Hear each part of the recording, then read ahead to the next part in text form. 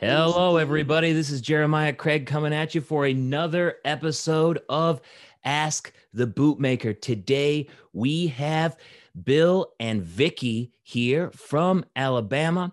Bill's Boots and Vicky's Bags, excuse me.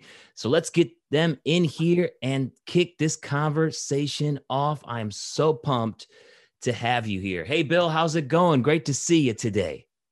Yeah, it's great to see you too, and thank you very much for all your kindness. I appreciate you taking the time. Hey, Vicky, how's it going?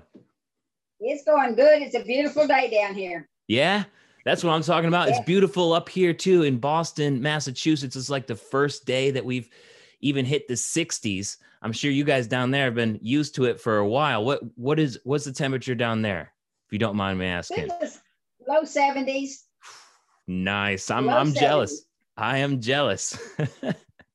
So, Bill and Vicky, you guys been making boots for around 41 years down there in Alabama. And you first got into it by helping those people out who need orthopedic boots, custom boots for people who need them most.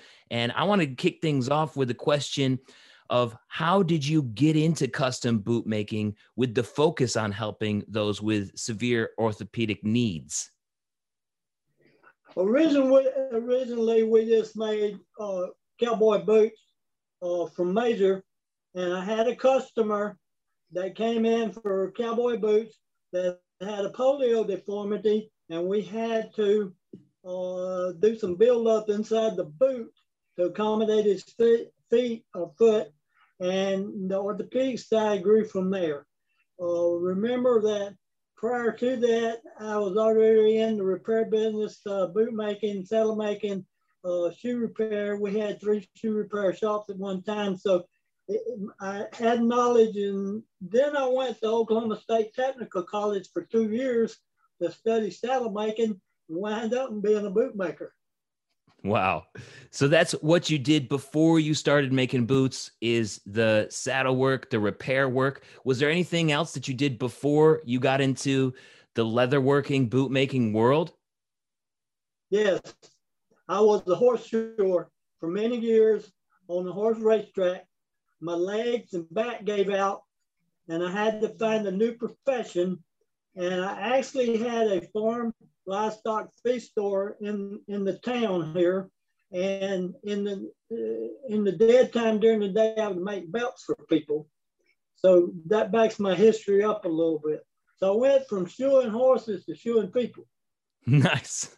I love it. It sounds like no matter what you're doing, you're hustling 100% between shoeing horses and then making belts in your free time, and then running 3 different shoe repair shops and saddle making shops. And now you are making boots, but not only that, you actually work on a ranch. Like, you have a ranch too, correct? Yes, we do. We call them here farms, okay? Yep. But we have a ranch where we raise cattle, horses, and hay. And for the last 4 months, we've been doing storm cleanup from Hurricane Sally, and we've only had the shop reopen for 2 weeks.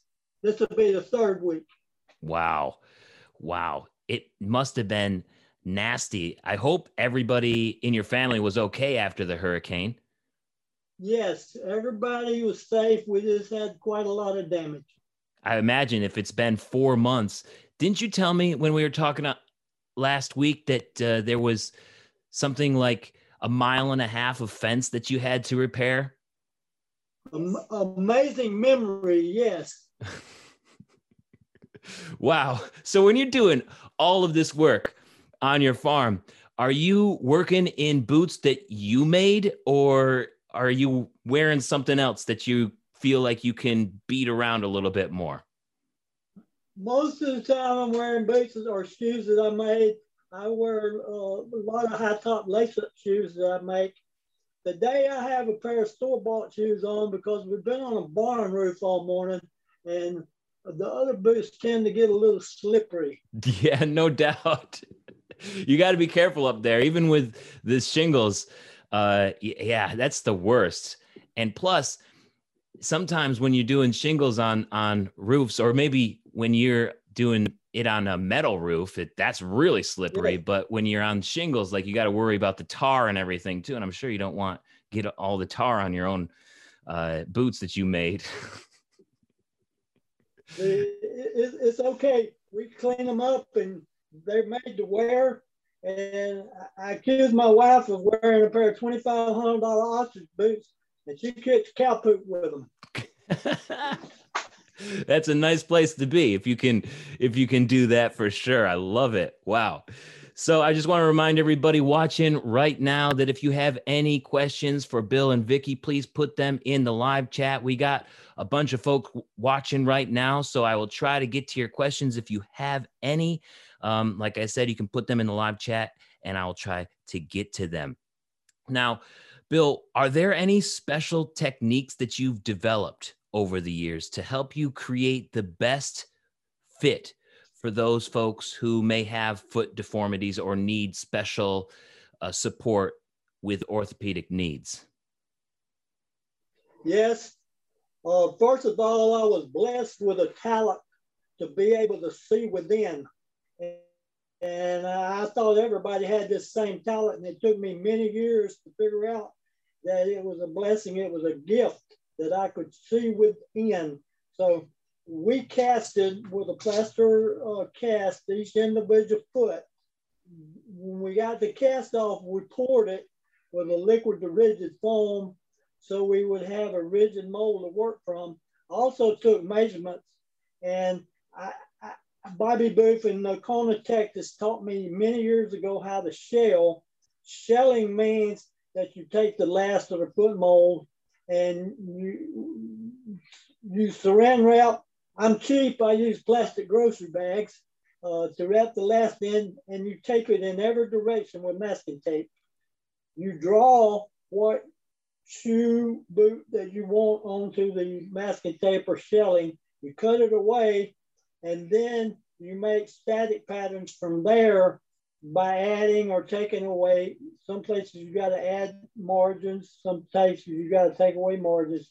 So that being able to see within and have an idea of what I wanted something to look like that would work, be functional, came from the ability to be able to see within. Wow. So now, I still have that ability up here, but it don't come out no more. Only when you are absolutely needing it, huh? I remember you saying last week that after 4 months of cleaning up the farm and repairing the work from the hurricane, you're just starting to get back into boot making in the shop, and things are starting to come back to you like riding a bike.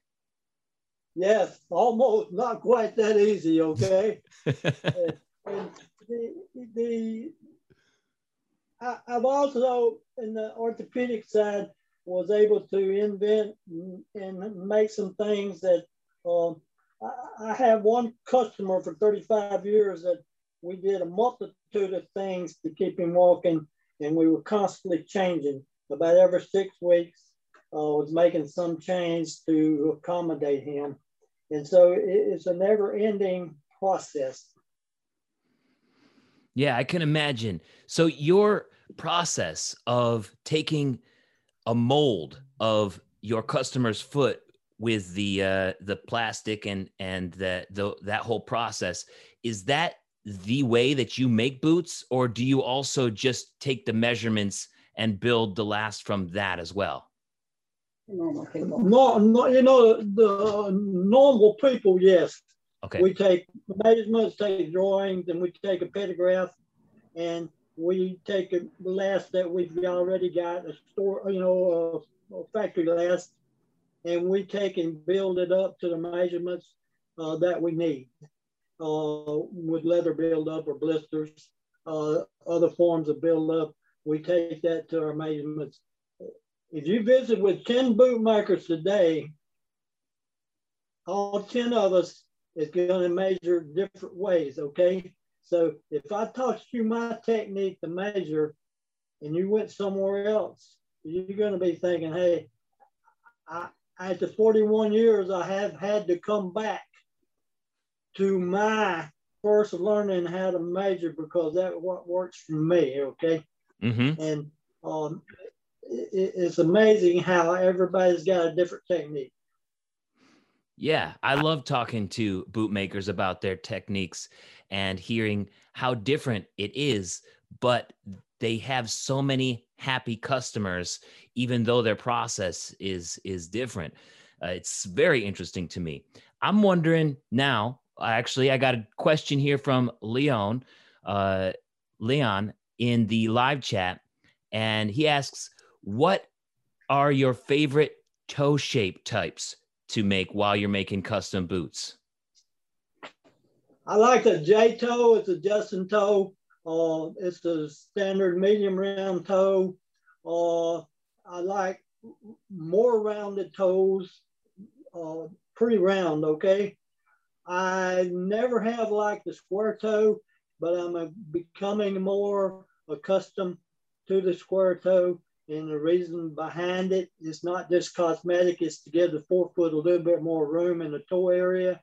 Mm-hmm. And maybe over the past years, I was maybe a little short in the toes, and I've had to lengthen my last a little bit to give more toe room. My wife being a good example of that, wore my boots for years and always had, excuse me, always had a great toe that hurt. And so now her boots are pretty round to accommodate her deformity in her great toe. And we finally nailed her. So yes, my favorite toe is still the J toe and medium round. Mm-hmm. I like the J toe and the medium round as well. Two of my all-time favorites. They're just so classic and look great. And I know what you mean with the square toe. It's not my favorite look, but they do offer a little bit more room for the toes, which is it's nice depending on what you're doing, for sure. Thank you for the question, Leon. Now, have you ever entered any of your boots into competitions or anything? I know there are several custom boot makers who like to put their boots into competitions and stuff. Have you ever found any success in that area? Yes, we've entered the Wichita Falls saddle and boot making roundup for several years. Always got beat, and I always wondered why I got beat, and I tried to figure it out. In 2013, my wife Vicky had a pair of boots that she won the journeyman boot making contest with. 2019, I won the intermediate dress boot competition, which is the kindergarten class. Okay, so I'm ready to move out of kindergarten class and move up a level in the dress boot competition. And I had a really nice pair of boots last year that I really thought I should have won with, but I didn't. And I'm going to go back. I'm going to go back this year, back to the same class with a different pair of boots and see, maybe I don't know what they're looking for. And if anybody is out there can give me some direction that's on the air, that what they might think might work, I have open for suggestions because I don't have any leather or anything selected at this time. Fingers crossed for you.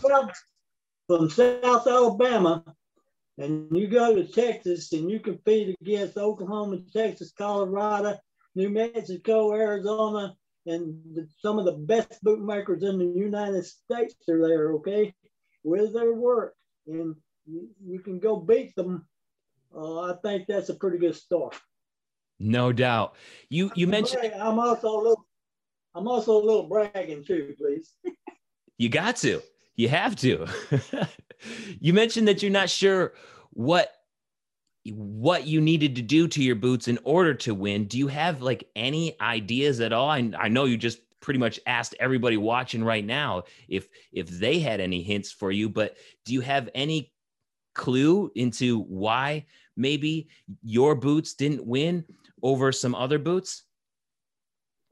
Yes, the boots did not have any color. They were burgundy, ostrich, mountain counter, we had a burgundy brown top. I did an ostrich overlay collar. I did some other overlay. So, and It's all the same color. All the same color, no color top stitching. Now I see that the boot was dead. Ah, It was a beautiful boot, absolutely a beautiful boot. it sounds but it was dead. It didn't bite anybody. When the judges walked by, they didn't see it because it was dead. No color. So the boots that you're working on. My thing of a dress boot, I think of people and it's supposed to be for wore slacks or suits or tuxedos that to me, they always have a really dressed, classy pair of boots or shoes on, well polished, all the same color. And that was my thought that this time my thought pattern has changed. And that's the boots that you're working on now for the competition is a real colorful, bright, lots of life in it. Maybe not quite that much because I haven't got started on them yet. I'm running it through my brain and I'm trying to listen to what other people are telling me and to see if I can't address it and put a little color into it. At least the judges bite them when they walk by. Love it. I can't wait to see. You wouldn't believe what's outside my window. What do you got? My dog. Yeah, just looking in. Yeah, we locked it. We closed the door so she couldn't get in here. So she went out back and come around to the window. What's your dog's name? My dog's name is Chloe. Chloe. Is Chloe usually a shop dog? She usually in there with you while you're making boots? Yes, I have two dogs, and both of them are normally with me. They're my guard dogs. One of them will bite you. And so we have a doggy gate up. And one of the reasons why we live my shop is on a major 4-lane highway that goes from I-10 to Gulf Shores, Alabama, 22,000+ cars a day. We started getting thugs. I'm talking about real thugs in the shop and wanting money and same old story. And so now I have a dog that says, if you come over that doggy gate, I will bite you. But when I got customers, they're put up. They're put in kennels. So they're not just running free all the time. Yep. I think that's great. You got to have if you're going to have a dog, you might as well have a dog that's willing to protect the property and yourself. I got a dog just like that too. And whenever she's the same with people, the other day, a dog came up that was off leash, came up right to her, and it wasn't going to end well for the other dog. And I told the other owner that. So I don't have any problem with dogs that are there to protect at all. So that's good to hear that you have a dog like that as well, especially for the shop.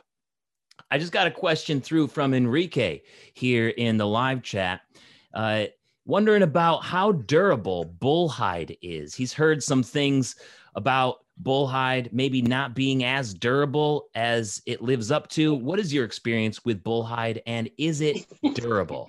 Is this a pair of bullhide right here that Vicky's got? Yeah, these boots are 10 years old, been resold 3 times, never get any care, and I'm a fan of bullhide. We make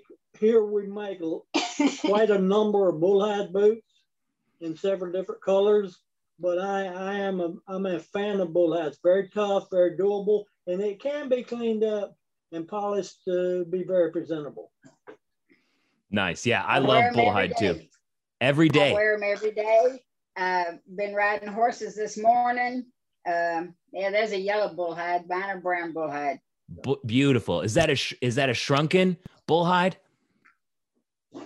Leather? Do what? Is it Shrunken shoulder? Yes, that's what I use. Nice. Shrunken shoulder bullhide, and have used it for years. Nice. My favorite boot last year was a shrunken shoulder. It's a factory boot. These Nakonas up here, but I love Bullhide as well. It's just so durable. It feels so great too. Love it. Thank you for the question, Enrique.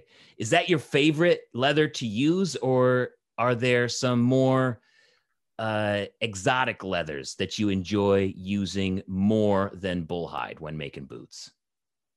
My favorite exotic leather is ostrich. Probably the last 5 pair of boots that 4 of the last 5 pair of boots I've made have been ostrich, and my next favorite is elephant. We make quite a number of elephant boots. No doubt. Ostrich has a tendency. It lasts, it's tough, very durable, but it's very, very, very hard for me to crimp. It almost always have a wrinkle in the throat area when I'm crimping. And I don't know if you know what crimping is, but you wet the bamp or the foot part of leather and put it over a board and let it dry, and it takes the shape or memory. And I always wind up with a wrinkle in the throat area of it, and I work hard to get it out, and I haven't figured out a way to get it out yet. For everybody watching, what is crimping for? Like, why do you have to do that when you make a pair of boots? You crimping sets the bamp up to match the last. So when you set it to the top, you trim your tongue, you set it to the top, it sets up and stares you in the face, and it's easier to sew. In the factories, they do that flat. They start on a corner, start sewing and lay it with their hand, and they come out the other side. But then it goes to the steam room, and in the steam room, it gets minimum crimped, okay? But we wet crimp, and it is, I tried it flat, don't work for me. I don't think I can make boots without crimping. And the fit, you wind up when you start lasting, the fit to the last is usually a lot better. I hear on those factory boots that don't use crimping, they break in a little bit more sloppy. Is that true? Yes, because the stretch hasn't been taken out of them. Mm-hmm. Very interesting. Jake Legg asks here in the live chat, speaking of lasts, actually, we already answered this question. He asks if you ever cast feet to make a mold for a true last, and you do, right? That's what you mentioned earlier on in the live stream. Yes. Yes. Deformities. With deformities. Only with deformities. Yes. If no deformities, I do not cast. I understand this question, and I have tried to take like off the shelf last, cast them, pour them, and make a last from it. And maybe I didn't have but one size of that last, and it was already blistered and been used up. And I'm trying to duplicate it. Never worked for me. Interesting. Very cool that you can use those techniques on the tough cases, on those folks who do have deformities and need that work done. Let's switch it up here a little bit and pivot to you being in South Alabama and maybe being a little bit further away from some other custom boot makers like in Texas or Oklahoma. Do you ever get to visit with other boot makers, and what happens during those visits? A very rare occasion. The nearest boot maker to me is 500 or 600 miles away. I don't have, no one else in the area makes boots. I'm it. I have made, friends with several other boot makers in other areas, Lisa Sorrell, Lee Miller, James Leddy when he was alive. And I've always asked questions and I've gotten answers. The man that runs a bootmaking contest, and I just had a lots of memory of his name. Lives at Bowie, Texas. Mike Vaughn.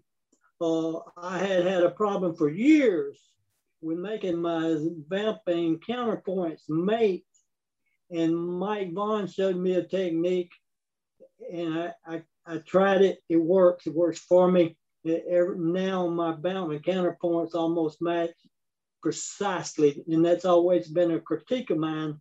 And I tear boots apart and reside seam them to try to get my vamping counterpoints to mate. And so I don't have a mentor. I read books. I look at videos. I take what other people are doing and the exit to what I'm doing. And like I said earlier, I'm now back to making boots the way that I did 30 years ago, because it actually works better for me. You know, there's a secret to everybody's technique. They tell you the technique and do this and do that, and this to wind up better, but they don't tell you what the trick or secret is, what you got to cut different over here to make match over here. And so I just went back to my own ways. Love it. And Lee Miller graduated from Oklahoma State too. He may not want to tell you that, but he did.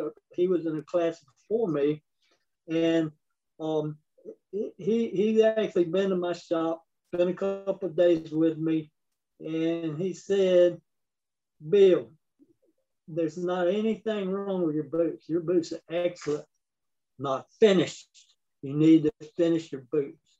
So now I over finish, and if I don't put them away, get them out of my sight, I will really over finish them to the point of screwing them up.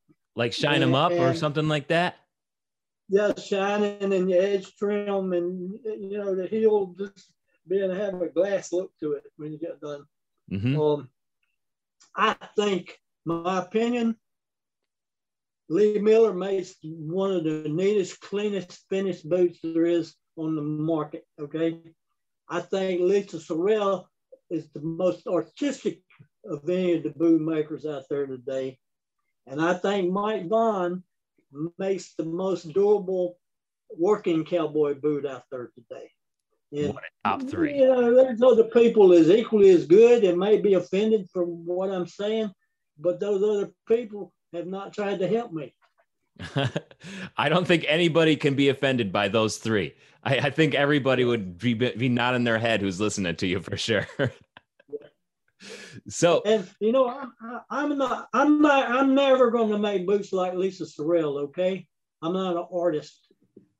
I try to make boots in between what I think Lee Miller and Mike Vaughn. I try to take a little bit of both of those and put them into my boots. Mm-hmm. That's my opinion. And I know I do not have any mentors, any help. You did spend some time with Lisa Sorrell, though, if I remember us talking last week. How did that go? How did that visit go? I had 2 days to spend with her, okay? Vicky, my wife, was in Oklahoma City at a barrel race, and I had 2 days to go visit and set them up with Lisa. The first day we got there and kind of introduced ourselves to each other, and I watched what she was doing, and we chit-chatted back and forth. And so she said, "Bill, what is it you want to learn tomorrow?" And I said, "Lisa, I'd love to learn how to pinch roses. I don't know how, and I've always wanted to be able to pinch roses." So she said, "Okay, tomorrow we'll pinch roses." So that day, the first day at noontime, we went to the barbecue place in town to eat lunch. And so the next morning, I woke up pretty early, excited about getting to go to Lisa's. And I had the diarrhea so bad that I thought I was going to have to go to the hospital and get a shot for dehydration. And so about 11 o'clock, Lisa called me and said, "Bill, where are you?" And I said, "Lisa, I'm on the commode and I'm not coming today." And so if you ever go to Lisa's, don't let her take you to the barbecue place. I hope she's on there and heard that, okay? Did you ever get to learn how to pinch roses? No. Oh no. I couldn't go anywhere. My wife has pinched some and tried to teach me how to pinch them from what she, we got a book about Lisa and we look at the book and look at different things, and Vicki has gotten pretty good with it. And everybody's pinch roses are different. Mm-hmm. Oh, I love that story. It's such a good one. Speaking of learning from other folks, I got a question from LZ here in the chat. Do you teach others how to make boots, or do you have apprentices? Yes, I do. I do occasionally take someone in and teach, and I enjoy teaching very much. It's like you've got to cram so much into a short period of time. I had a young man out of Georgia last year, but he owned a repair shop, so he had knowledge, and he came to me and stayed a week and a half, 2 weeks with me, and we got him through one set of uppers. We did not get him lasted in, but we got him through one set of uppers, and he had his last, and he went home back to his shop in Georgia, and he lasted the boots and finished them, and then came back to see me later, and he really did a nice job. So yes, I do take people in, and they have to understand that we'll work from whenever to whenever to get something accomplished. Sometimes I have to be out of here to go check about something on the farm. So there are periods of time I might be gone for a couple hours. Are you looking for any apprentices right now, or would you take any new apprentices as long as they knew the basics? I would consider it. Yes. The difference maybe in an apprentice and a student, I think apprentice might come in and maybe expect some compensation for them helping you do something, okay? I would not do that, but I would take a student in. So everything is so costly that if I'm letting an apprentice say, okay, you can do this, and then I go back and it's totally messed up, well then not only do I have to pay the apprentice, I got to pay for the mess up. This mess up over here. And so if you got a student, I try to dedicate my time to them, and their first pair of boots are going to be for them, okay? And we try, we charge, but it's a nominal thing. We try to get our cost of material that they use back. So it doesn't cost me anything but my time. And so I think that's fair. Yeah, that does sound fair. With your boot making business, you also do custom bags. Vicki, you make the custom bags. Have you ever made a pair of boots and a bag that matches for a customer, like done a custom sort of joint venture for somebody? Yes, we have take the same leather that usually the tops are out of and put either an overlay or designs on it to match the boots. Yes, I have. Wow. How often does that happen? Does that happen quite frequently, or just every so often? No, most of his customers are men. And so they get a little wallet from him or a belt to go with it. Some of the ladies that I probably about 4. I've done about 4. Other than that, my custom bags are just whatever people see they want, and they ask me, can I make it? And I look at it and say yes or no, and I make the bag. And do you use a lot of the same leather that Bill gets for the boots if you're not doing a matching bag?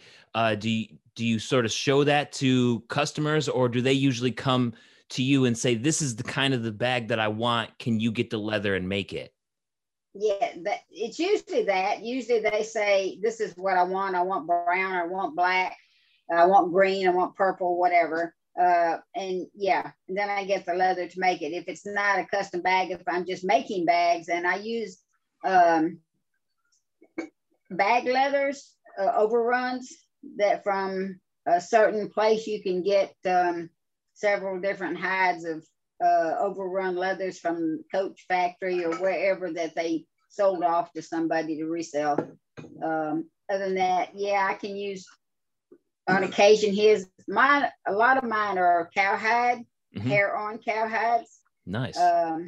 One of the ones that shows a picture in the Facebook page is a dark cowhide with red bullhide straps on it and a brooch pinned onto the front for decoration. That's basically one of my favorite ones. My friend that I made that for wanted red alligator on it. And so we researched the red alligator, and to just make the straps alone, it was going to cost $500 for the alligator. Wow. So she said bullhide because it was just really astronomical to get enough to make that strap. You wouldn't think that it would be that much. Even if you piecemealed it, it was still ridiculous. So wow. Yeah, and that bullhide does have a nice grain. It's not as nice as the alligator, but I'm sure she was still really happy with what you made her. Yeah. It was a real pretty red, shiny bullhide, so it did. It had the nice grain in it, and it really stood out. Love it. Now, over the past 40 years, and maybe even more than that, of making bags and boots, what has this custom venture that you guys have embarked upon, what has it taught you about life in general? Do you have any just general wisdom that you've learned from your custom boot making, bag making careers and applied it to just life in general? Maybe you're talking to your son-in-law or something like that and saying, this is something that I have to deal with in the shop, but it works in your case, working, I don't know, in telecommunications or something like that. You have any good carryover advice? Patience. Been very limited with patience most of my life. I've learned to just be patient. And I have to tell people, and I had a customer last year that he and I got into this discussion was, I'm kind because I want to be, and it comes from my heart, okay? But there's a line right here, and if you cross over this line, that other person's coming out of my body, and it's not nice. Now, if you back over that line and leave me alone, you're going to get more than what you ask for, but don't cross the line. And so patience, I was patient with him to the point of don't cross the line. And he realized what I was telling him. And his thoughts were that he had bought me. When he ordered boots, he thought he had bought me. And I'm not Bible. Mm-hmm. So patience is the best wisdom. And the reward is not only just in the custom boots, when you fit and function. If you don't have fit and function, you don't have anything. So when you got a customer and they slide the boots on and they tears in their eyes and they're walking and they're very pleased and happy, that's really good. But when you take an orthopedic person that's been laid up for months, can't work due to injury, and you can do something for them, anything for them, so they can start putting their life back together, the reward is unbelievable. Wow. Yes, I love it. And to help somebody in that regard, where you're helping them actually live a full and complete life just from the boots that you make, and making them so well that they do have tears come to their eyes. It must just be an incredibly moving experience to make that much of a difference in somebody's life. Yes. And you know, it doesn't matter what you do or don't do for someone, it's never going to be better. the person that really wants to get better and motivated and move forward with their life, anything you can do for them to make their life easier, it's a blessing. To help somebody help themselves. Yes. Yes. Love Amen. it. Love it. That is so great. Oh, I think it's incredible what you're doing. I'm just blown away by it. Speaking of which, is this what you are most proud of when making boots? I mean, you must have so much to be proud of there with your farm, helping out folks who need cowboy boots the most, or just need some sort of special fit. What are you most proud of in the boots or the bags? Or let's just change it up, and I'm going to ask you, what pair of boots are you most proud of out of all of them that you've ever made? And Vicki, I want to ask you the same question about the bag that you're most proud of. Me is the last pair I made. I'm most proud of the last pair I made. And because I try to get better on every pair. All right. I guess the bag I'm the most proud of, there's actually two. The red bullhide bag I was talking about, I think that is a beautiful, classy bag, and I'm very proud of that I made it. The other one is a lady came to me with trifold bag, small, maybe a little bit bigger than a cell phone, but it was tri-folded over and it had zippers in it. And I hate zippers. Now, on a new bag, zippers are okay because you have the bag out flat and you can put the zipper in a whole lot easier. But the bag really turned out really, really nice. And I was proud of the fact that I made that bag and it turned out nice. So that's my two bags that I'm the most proud of. I love it. And you know, Jeremiah, I have a granddaughter that's 10 years old, and I had made her mom a pair of boots that were too small for her. And these boots were 4 sizes too big for her. Granddaughter. My granddaughter was 4 sizes too big for her. She was not going to take those boots off. Okay, that's it. I'm wearing them. My papa made these boots, and I don't care if they're too big. Well, I made her a pair of boots, and I made them a couple of sizes too big because, I put an insert in them so they would fit her now. And as she grows, she can take the insert out, and the boots fit. So last year she was here, and she said, "Papa," she lives in Oklahoma, and she was here visiting. She said, "Papa, are you going to take these boots to the contest?" And I said, "No, Danny, I don't think so, babe. I really don't think they have the quality that I can win with at the contest." And she said, "No, Papa, you don't understand. You're taking these boots to the contest. If we win, great. If we don't, great. But you're going to the contest with them." So I took the boots and entered them in the contest, and I got beat legitimately and with the boots. But this is a proud young'un, so that may be my proudest boots I ever made. That's and I'm a good trying story. At this point, I'm trying to get at this point is to get all my family. I'm not talking about extended family, my grandchildren and my daughters and son-in-laws and daughter-in-laws, all boots, because my time is going down, okay, not up. And I've got a really bad hand, and I'm not going to make the number of boots that I did in the past because I can't. I physically can't anymore. But I'm going to continue to make boots until I can't. Mm-hmm. And so I'm trying to get my family members with something they can put on the shelf and say, "Hey, look at that old fool made these for me."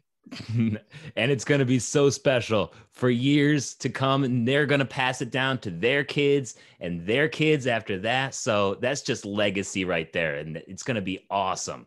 That's a great idea. And, my children grew up in this business, and my daughter didn't want anything to do with it, and my son worked with me for years. And one day he came in and said, "Daddy, I hate this. I'm never going to do it again. I don't want to do it anymore. I said, this is real good. It's better now than later.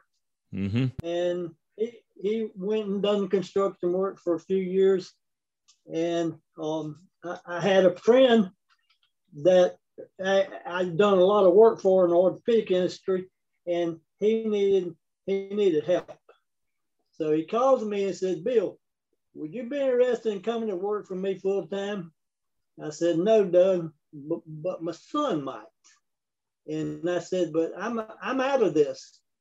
Here's my son's number. You call him, set him appointment for an interview. You bring him in and see. So but I said, Doug, no influence from me now. It's between you and my son.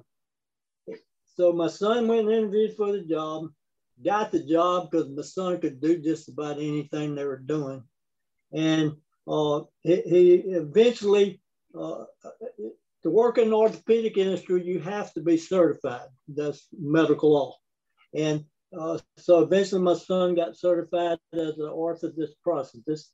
And now he owns his own company in Ada, Oklahoma. It's called Action Limb Embrace.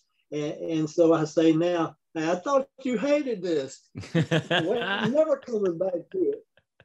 So, oh, he ended up there. I don't mean to be taken away from the program, but you wanted me to talk, I'll talk. Yeah, I love it. So you also have a certification in this orthopedic, medical necessity, right? You are also certified?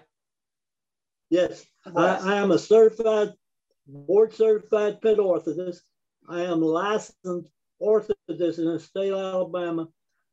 When the state licensure came in effect, I had no formal education in orthotics. Okay, orthotics mean braces for the limbs. Okay, I had no formal education, and so I had several people or companies that I had done a lot of work for over the years that knew what I could do, and they went before the state board, and said he needs to be grandfathered in.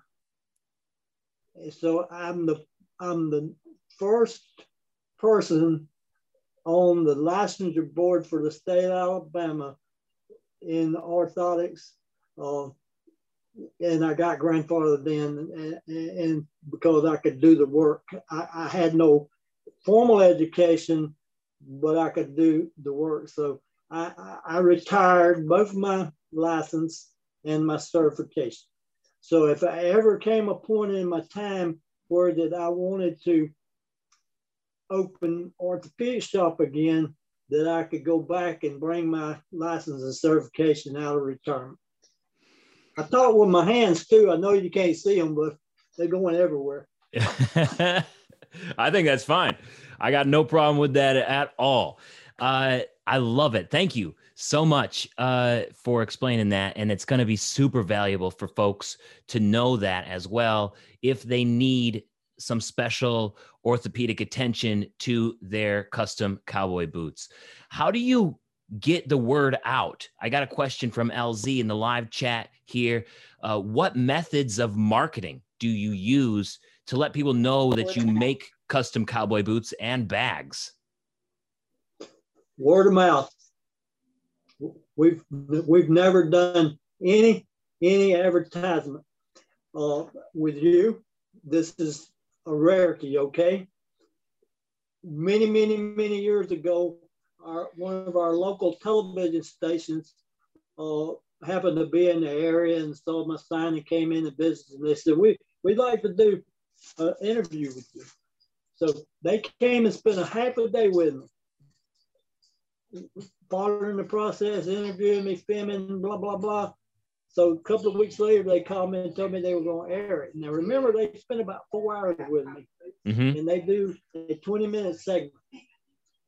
And I promise you, my phone never stopped ringing. And I said, no more. And local things here, they've done articles in the newspaper on me, and every time this happens, the business escalates.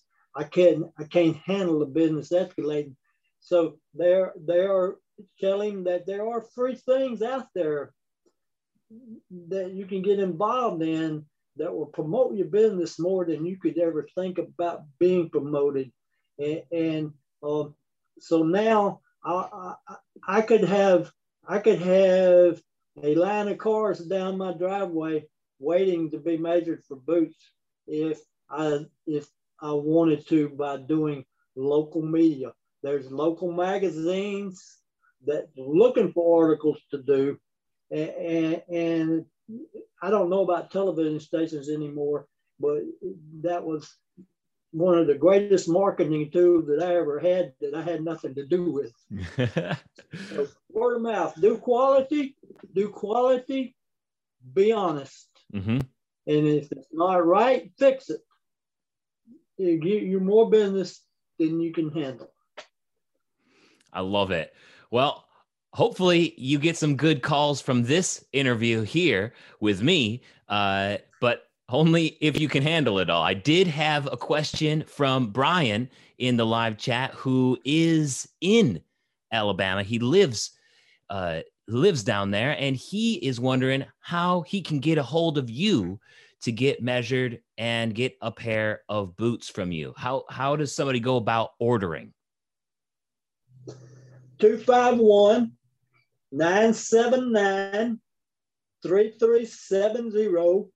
We work by appointment only, and we will work around your schedule. If you work to and can't get here, we will see you at night.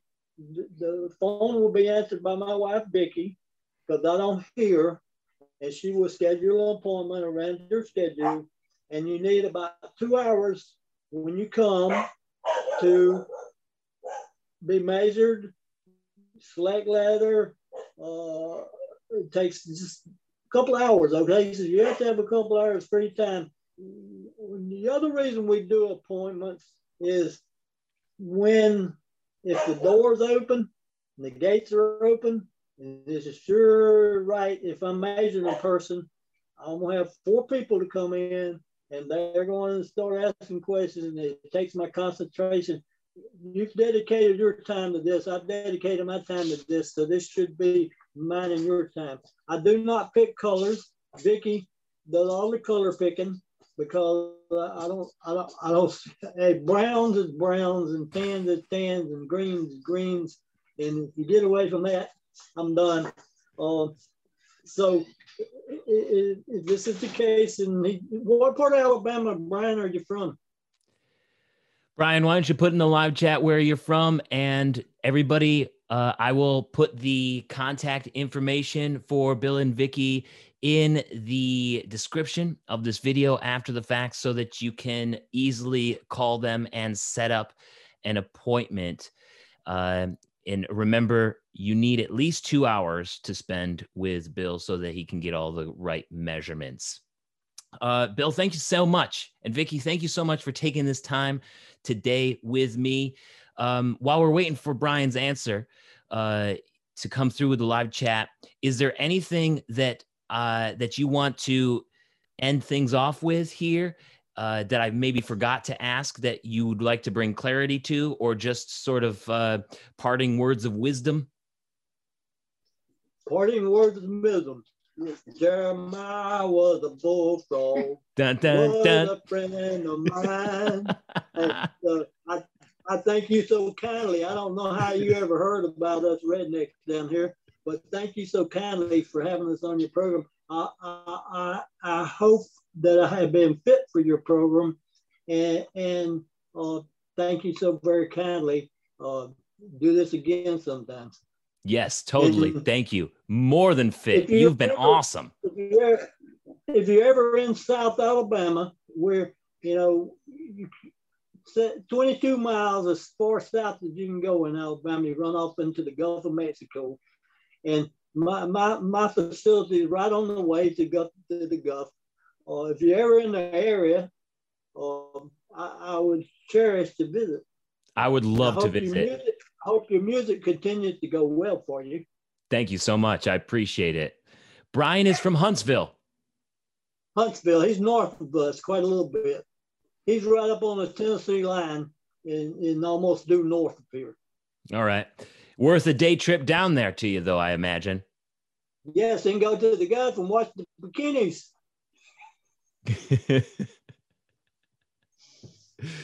Well, thank you so much. You guys have been great. Vicki, thank you so much as well for setting this up. Thank you. Thank you from the bottom of my heart for spending this time with me and sharing your wisdom with my viewers as well. We all really appreciate the valuable information that you shared with all of us today. Wishing you the best. And if I'm ever down there in the South in the Alabama area, or even just like close enough, I'm totally visiting. So you can bet that I'm going to be calling you next time that I'm down there for sure. Thank you. You guys are the best. Thank you. Have a great rest of your day. Thanks for watching, everybody. Yes, I hope somebody watch. Oh, yeah. We got some viewers for sure. I'll call you.